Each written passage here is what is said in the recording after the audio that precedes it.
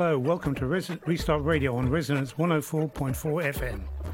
The gadget show where we do not talk about the new shiny things to buy, but instead about the value in the stuff we already have. Most weeks Restart Radio is hosted by the team at the Restart Project, a London-based charity and social enterprise, but this week you're listening to a takeover of Restart Radio. As volunteers and friends of the Restart Project, we actively promote a more sustainable relationship with our electronics, but we don't do this for our day jobs. So please note that all views expressed in the following show are our own and not representative of the Restart Project. My name is Dave Lukes and I'll be our host this week. I'm joined by Panda Mary. Hi Dave. And Andrew Gabriel. Hi there. Two long-standing Restart volunteers. This week we'll be talking about the Internet of Things and home automation, two topics that seem to be occupying the news quite a lot recently for various good and bad reasons. But first, a little bit of tech news for the week. One thing I spotted is in The Guardian, links will be on the website by the way, researchers at the University of Cambridge have identified a group of materials called niobium tungsten oxides. Not much interesting there, but apparently what these can do is increase the rate of movement of lithium ions through rechargeable batteries. What this means is that we can have much faster charging batteries. Why do we care about that? Well, it just means, to be honest, people will have more gadgets in the future to some extent, but it does mean maybe they'll be more efficient and we won't waste so much power recharging them. Other things that caught my eye, massive mergers of TV stations in the States, Sinclair Broadcasting apparently trying to take over Tribune Media, and of course Donald Trump is involved, just in case you thought we were not going to have anything about Donald Trump on this show. Sorry. Because apparently Trump is publicly backing the deal, which is politically a big no-no as far as the FCC are concerned. Other good news from our point of view, for those of you who haven't been following the story, quick bit of background. For a long time, some Samsung employees who contracted leukemia have been blaming the company for this. And not just Samsung, many other big electronics companies. There have been issues and questions asked about whether the chemicals used, the way they've been used and so on, is actually causing leukemia and other cancers among employees. Samsung last week apparently have actually agreed to go to arbitration about this. This is a big step forward because until recently they just denied any culpability, refused to take any responsibility. Now they're going to arbitration. So good luck to all you Samsung employees and thank you for Samsung for at least taking a step forward on this. And that took 10 years to arrive to that stage. Yes, good point. Thank you, Panda. And that's 10 years since they started talking to Samsung. Is a long time before that they started contracting leukemia as well. Of course, yes. And this is not new to the smartphone generation either. Way back in, I think, the noughties, possibly even the 90s, IBM employees were complaining about rates of cancer in factories in California. So it's been a long-standing problem, and hopefully this is the first step in getting some kind of resolution for the poor, unfortunate people who got contracted cancer. Any other tech news, guys? Anything struck either of you? Yeah, there is a news about the Huawei stunt, where in Soho they invited people to come to one paper shop and bring their phones, break their phones, and in exchange would get a new Huawei phone. Apparently, you were not allowed to bring a Huawei phone to smash, and that's there seems to be no, very little thinking behind such a stunt, as it's just, wanton demolition of possibly working phones. And people who had issues with some of the Huawei phones and asked on the Twitter thread that invited people to come to the shop for help in fixing their phones got no response whatsoever. So Huawei seems more interested in destroying phones than in ensuring that even their own phones work longer. Yeah, it's interesting, isn't it? I saw that, and I didn't believe it when I saw it. I thought it was an April Fool gag, but apparently, yeah, they literally said, "Bring your non-Huawei phone to is that how you pronounce it? Huawei?" Huawei, but they didn't say that. Apparently, that was a condition, but that's the announcement didn't mention that you shouldn't bring your Huawei phone. But apparently, that was a strict condition. Yeah, you could not destroy your Huawei phone. Yes, not surprising. But seriously, yeah, I did not believe this. You brought your mobile phone to this shop, smashed it up with their help, and they would give you a new phone. There was a nice Twitter comment by someone called Sam Gage, who said, try to do this to my 3310, still going at it. Yeah, for those of you who are nostalgic, the old generation of non-smartphones were a lot more rugged than current smartphones. I know somebody who proudly said they dropped, again, a 3310 down 3 flights of stairs, concrete stairs, and picked it up, and it was still on the call. You know, so sorry about that for all your nostalgia freaks. But it's, apart from the incredible waste, you know, this is basically a way to persuade people to upgrade their phones to a different brand, isn't it? It's not. There's no intrinsic value in this exercise. If they said, oh, strip your phone down, you know, here's a box of screwdrivers, let's strip your phone down and you can, you know, recycle the components or something, I could understand that. But they were literally asking them to smash them up. Is that right? That's correct, yes. Yeah, they I think they had goggles, you know, lab suits and baseball bats and hammers. And I mean, it's just horrible, yeah. I mean, so inconsiderate and both, I mean, not putting any value in the phones themselves, not in the materials there is there. Some of them are likely to have been in good nick and could have been used by other people. Yeah. I mean, the whole thing is really badly thought out PR stunts. Yeah, and I would say, I don't know, childish is the thing that occurs to me thinking about it.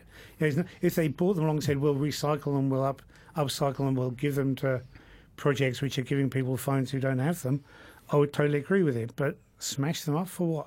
I wouldn't personally take a hammer to something with a lithium battery in it. Good point, Andrew. We mentioned that before on this show. Lithium batteries do have a habit occasionally of exploding when they're mistreated. There are some very amusing Instagram videos I've seen. There's one of a guy biting a battery for some reason. I have no idea why he did it, but it then exploded in his hand. So, yeah, taking a hammer to a phone is generally a good idea. So as a public service announcement, let's just say, don't hit your phone with a hammer, especially if it's got a lithium battery in it. Thank you, Andrew. There is another news which I think brings us straight into today's topic, is the news about Jaguar Land Rover cars, who apparently there is an app that lets you open the doors and start the engine and know where the car is and access some telematics of the car. And there's a couple of issues with that. Apparently, when you buy your car, if the previous owner has not unlinked the app, then the previous owner still controls all these functions of the cars, and you can't transfer this control without the cooperation of the previous owner, which may or may not be possible, of course. And that also means that if no one has linked an app to the car, if you give your car to be parked on a valet parking or whatever, then they can do it as well, because you only need apparently the VIN number and I think access to button in the car. So if you've got access to the car and an app has not been linked to the car, then you can link your own. Interesting and very creepy. And I presume that's one of those unintended consequences things, because I'm sure they didn't mean to do that, but somehow, hey, you know, here, let's have this great app and then not quite think it through all the way. Presumably there should be a button in the car to unlink the app, I would have thought, or something as simple as that. I mean, it seems that, as is quite common on all these connected infrastructure devices, IoT and so on, that it's often done by people who don't really understand security and don't invest in security and end up with pretty atrocious results, yes. Yeah, and if you think about the consequences of that, as you say, if somebody sells their car, then the previous owner can still track the car? I believe from the news story that they can track the car and unlock the doors, for instance. Not nice if you just left all your valuables in the car, really. Not that I'm recommending you leave your valuables in the car, of course. But hey. Okay, that's it for tech news. Now, there are two topics we want to talk about here, which are very closely related. The Internet of Things, which is a very vague term to describe things which aren't traditional computers attached to the Internet. We'll talk a bit more about that in a moment. And also home automation, which, of course, is generally done using Internet of Things or IoT devices these days. Now, home automation, we're talking about all sorts of different things you can do here. Andrew, do you want to give us a quick 5-minute introduction? Yes, I started playing with home automation around about 2000. So this is before there were any commercial products that were well known. I I mean, I did it because it interested me, but I was at the time I was working for a company which sort of posted me out to the States for a couple of weeks every so often, and it was nice to be able to keep tabs on the fact that the house was all still working okay, and I could turn the heating on and things like that before I came home. And back in 2000, this seemed quite revolutionary, but it also seemed blindingly obvious. And at the time, I thought, in a few years' time, everybody will be doing this. But where are we? We're nearly 20 years later, and you can now go out and buy some products that actually start to do this. So it's taken a long time, but it is starting to appear. I didn't really know for sure exactly what I was going to do with it, but one of the key things I did quite early on was just measure everything. And you can kind of look back at data afterwards and see some interesting trends. I changed the way my heating was controlled. And in fact, over the course of about 10 years of gradual changing, gradually improving it, I've reduced my heating bills by 55%. And that was just from the home automation side. That was not doing any fancy insulation or anything else to the house. So it can, making your heating, based on the occupancy of the house rather than be just crudely switched on and off by a time switch.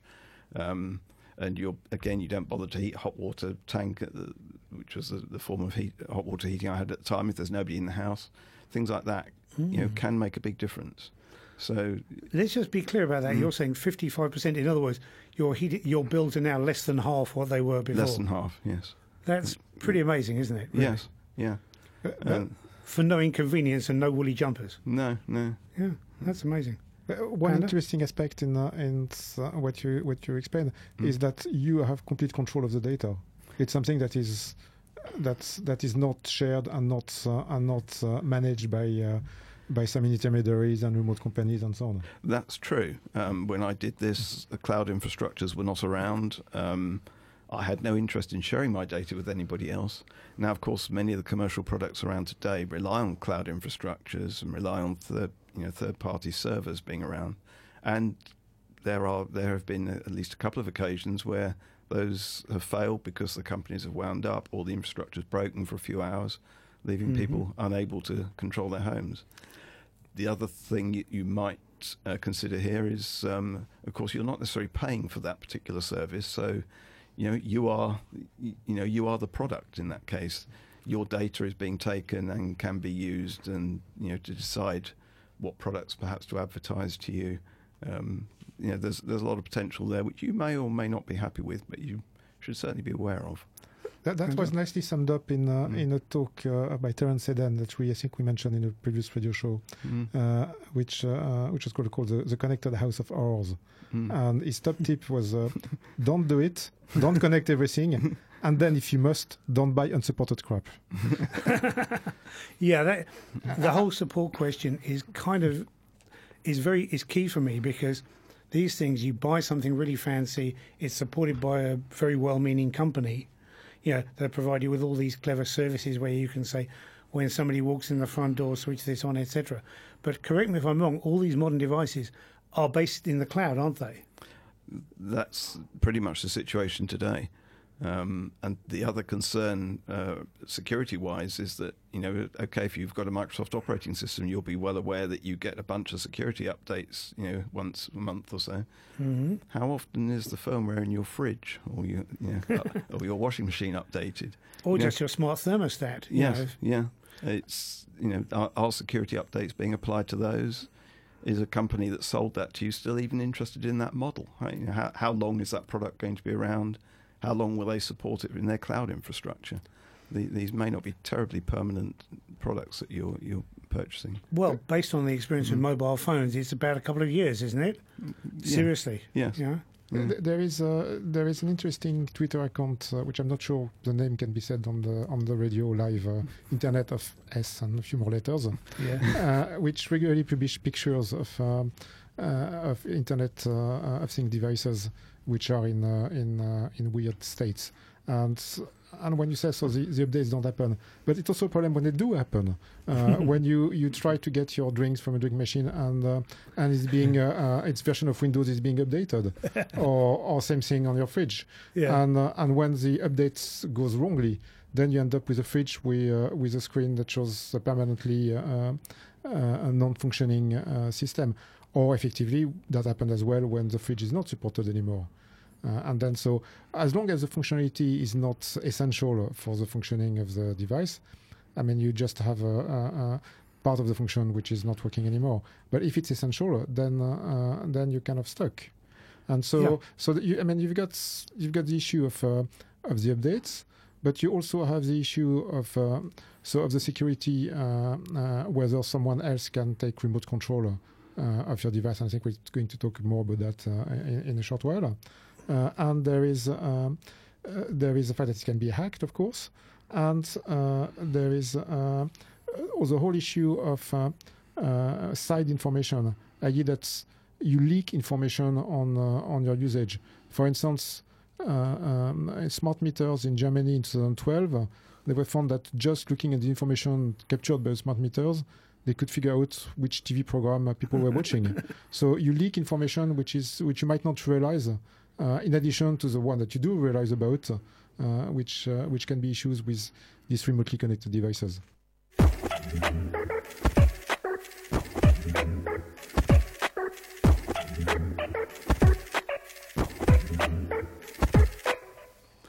You're listening to Restart Radio on Resonance 104.4 FM. This week we're talking about Internet of Things and home automation. Yeah, I was going to say, I think it's important to realise that there are many potential gains to be had from this. So, we're flagging up a lot of the downsides, but there are many, potential upsides. They're not necessarily all there yet. These are early. We're in the early part of this game. Indeed. People are still trying to work out, okay, I can put a computer in a fridge. What can I do with it? And a number of the things that people start off doing with it are going to be silly and not useful. But the ability to reorder things may be valuable to some people. We've talked about we've briefly mentioned smart meters, but actually having these things linked into the grid so that, for example, when there's an excess of power because the wind's blowing strongly and there isn't the load to consume all the wind power that's being generated, that's an excellent time for things like fridges and freezers to decide to get a bit cooler. They can use some of that. Then when the wind stops blowing, they won't draw power for a little while until they've actually warmed up to their normal temperature again. So there's plenty of scope there for that sort of power management to happen. And again, another example might be a washing machine. You might load it up and say, I need this washing done sometime in the next 24 hours. And the washing machine can then monitor what the state of the grid is and discover that in 4.5 hours' time you're going to get some really cheap electricity because there's going to be a surplus. So it waits and then it does your washing at that particular time. I think there's the opportunity for these things, but the Internet of Things isn't necessarily being used sensibly at the moment. It will come. So. Yeah. Panda? But if you've got this kind of a smart connected functionality, they need to be really taking into account all security aspects and doing it well. Because if you remember, in the field that is supposedly secure and well thought out, which is the financial industry, when all the computers reacted to the stock market in exactly the same way, we ended up with a financial crash. And so if all the washing machine realize that now is the right time to use some cheap electricity and all decide to activate at the same time, we may end up with another similar crash. And it seems that I have the impression, at least for the time being, that there is better success and fewer issues in possibly smart devices, but less connected devices that can work on their own without having connection to the cloud, or a connection that is managed by the owner. I mean, such as Andrew, you and yourself. I mean, that are more kind of probably technical users. Yes, I mean, there needs to be that sort of protection in place. Going back to that example of a washing machine, it may negotiate with a supplier to say, I need so many kilowatt hours, and the supplier, comes back and says, right, you'll be running at 3:30 in the morning. Somebody else with the same requirements may get a different time slot. So that sort of thing can be handled. But you don't want every fridge in the country suddenly coming on at the same moment just because the wind picks up a bit in Scotland. That could cause some issues. Well, presumably also that this could be used long term for the power companies to manage their generation capacity and so on and so forth. Once they can see patterns of usage and see who wants to do their washing at what times, you could theoretically use that to graph the usage and say, okay, well, we need more capacity at 3 a.m. on Tuesdays in the south of England, or whatever, right? So is it for the convenience of the user or the convenience of the provider? How about for the convenience of the world? There's no reason why things can't be done for the benefit of everybody, right, in principle. Now, if that everybody includes you, me, and the power provider, I'm happy with that, aren't you? Yes, I am, but principles are often distinct from reality. Oh, of course, totally, yeah. And there are some, as you said before, there are examples of, for instance, people tracking your TV watching habits from your power consumption, bizarre as that may seem. And there'll be plenty of other examples, that theoretically, for instance, they could put somebody pointed this out, you could put flow meters in the sewage, in the sewer outlets, and work out how many times people are going to the toilet in a particular street, things like that. So, the horrible possibilities are endless. One of the things that rather creeped me out was gaslighting by IoT. This is really creepy because in the same way with the Land Rover Jaguar remote control example, what happens when you... Can I interrupt you just a second? Yeah? I'm not sure if everyone knows what gaslighting is or come from. Go on, quick 10 seconds. Yes.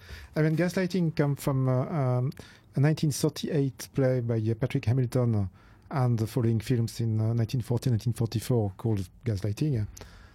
And it's, I think it was used really from the 1960s onward, which is the idea is that you kind of control someone else's behavior by making them think that's actions that they haven't done, that they've done.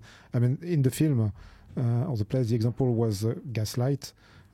So at the time, the lighting was operated by gas, and the husband was going into the flat next door in the attic and dimming the lights by affecting the gas supply, and making his wife believe that in fact nothing had happened, and she was crazy by seeing the light being dimmed. So that was, I guess, an early example of remote control of maybe not internet, pre-internet of things device. Yeah, gasnet.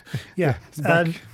The problem now, and there's an article we'll link to on the website in the New York Times, pointing out that there have been examples of gaslighting. In other words, playing around with Internet of Things devices like lighting, heating, and so forth by ex-partners. Now, that's kind of creepy if you think about it. When you break up in a relationship, you change the locks, right?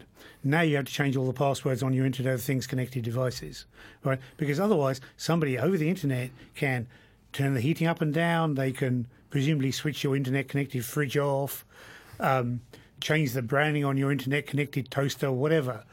All sorts of creepy things can happen and you don't know what's going on. So, again, this comes down to a security problem. How do you do that?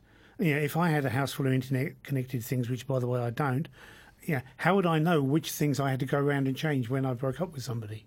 That would be kind of tricky. And it's a bit like changing the clocks when the time zone, when the time changes over autumn and spring. You have to run around the house thinking, which ones of these do I need to change? Which ones have I forgotten? And the same thing will happen there. So I can imagine, especially when you're now talking about internet-connected door locks, could be very creepy indeed. And it's both, the technical and the legal issues. And it affects the victims and the emergency responders. And there was a comment, that because you mentioned, so people need to think of disabling access by the ex-partners, but that can create issues, because if the partner is gaslighting the ex-partner and see that things are being disabled, that can provoke them in some action. And there was a comment by Jennifer Baker, lawyer of Legal Momentum, a women's rights legal advocacy group, which is saying the abuser can see it's disabled, and that may trigger enhanced violence. So, so it's really a complex issue. And this is not to say this is a new issue. Controlling behaviour by partners, ex-partners, etc., has been going on since long before the play or the film was made, and it's a psychological and, as you say, a legal issue. But I think Internet of Things, home automation, that kind of thing, makes it that little bit easier. It's another enabling tool, if you like. We didn't have remote control locks, CCTV that could be viewed from the other side of the world, and so on. Exactly. So, yes, good point. CCTV, so that's kind of there's a very invasive technology that is that exist, and that is, I think, relatively new. So in the fact that they're really cheap to install, and the fact that they don't have poor security and they can be so easily remotely controlled. Oh yeah. I saw an example of an Internet of Things lock, and all you needed to know is its Bluetooth address, and you could actually access it. You could unlock it. Really bizarre. And apparently the manufacturer then claimed, well, it only provides a certain level of security. So anybody with any vague technological abilities can open your lock. Not very nice. And even with the more sophisticated devices which have regular updates and everything else, we know software is complex. And with the best will in the world, occasionally there will be loopholes, there'll be backdoors, there'll be problems with this stuff, to say nothing of your ex-partner stealing the passwords when he leaves. I mean, the CCTV recorders are all running a full OS in there. Yeah. And those are vulnerable to security issues that crop up that were not known at the time they were manufactured. Of course. Very few of those are updated, and they have been the attack vector for a number of people, a number of connections into people's homes that you might thought that you couldn't get back in through a router, but you can through a number of those. Exactly, yeah. I mean, not just to view the images, but actually to get to other devices in the house. Yes, because again, most of these things, PVRs, all of these things have some kind of computer in them, effectively. I mean, to get the point you were making about getting access to other devices in the house via one device, that has just been shown with a vacuum cleaner, a smart vacuum cleaner who had no security and effectively could be accessed, and then the rest of the house accessed via saying, put a Wi-Fi sniffer or all the kind of things that indeed, you can do. Yes. And you wouldn't expect a vacuum cleaner to be kind of the weak point in your house. Well, that's one of the sad things. You put smart on the front of it, you think it means smart. Really, it just means more capable. Which is kind of something to be aware of, is that all these devices, yes, they are a computer. They can be programmed. They are network aware. They are sitting on your local network, on your Wi-Fi. So anything that a hacker could do, if they can get access to your smart vacuum cleaner, your smart fridge, whatever, and they can download some code onto it, they've got an open door into your network. They can sniff your traffic, do all sorts of terrible things. I don't know if the same smart lock you were mentioning, Dave, earlier on, but there was a lock recently that was so smart in name, and you could basically open it with a screwdriver. I think that may have been the same one. We're not mentioning any names here. But yes, that was right. Yes, you could actually open it up at the back. Yes. You could lever the cover off and there was a screw underneath and you could literally disassemble it. Bizarre concept. Bizarre. So that's what is called smart, what is sold as smart today. So that's like some of the dangers of the smart label. Mm-hmm. Yeah. Anything else before we wrap up the topic of IoT, etc.? Oh, good. Well, that's been fairly interesting, hasn't it, folks? Now, before we get too pessimistic, let's talk about something that we like, which is repairing stuff. Please go visit the Restart Project's website, www.therestartproject.org, and we've got quite a few events coming up. Anybody remember when the next one is? I think there's one on Saturday in Tooting. Yes. My memory serves me well. Sorry, I don't have a list with me. And several other events around London. So please get your devices down there and get them repaired, whether it's IoT or whatever. Remember, it's an IoT device, like a smart thermostat. You have to bring the whole flat with you so you can measure the temperature and so on. But apart from that, please bring your devices along and anything else. And if you're a skilled repairer, please feel free to volunteer at one of our events. Okay. You've been listening to Restart Radio. Find out more at the restartproject.org, as I said. Sorry, repeating myself again. We're also on Twitter and Facebook. Look for the Restart Project. Thanks to Opto Noise and Cassini Sound for our music, which was made with lasers, spinning plastic discs and discarded electronics. Keep fixing, and we'll see you next time. Thanks very much.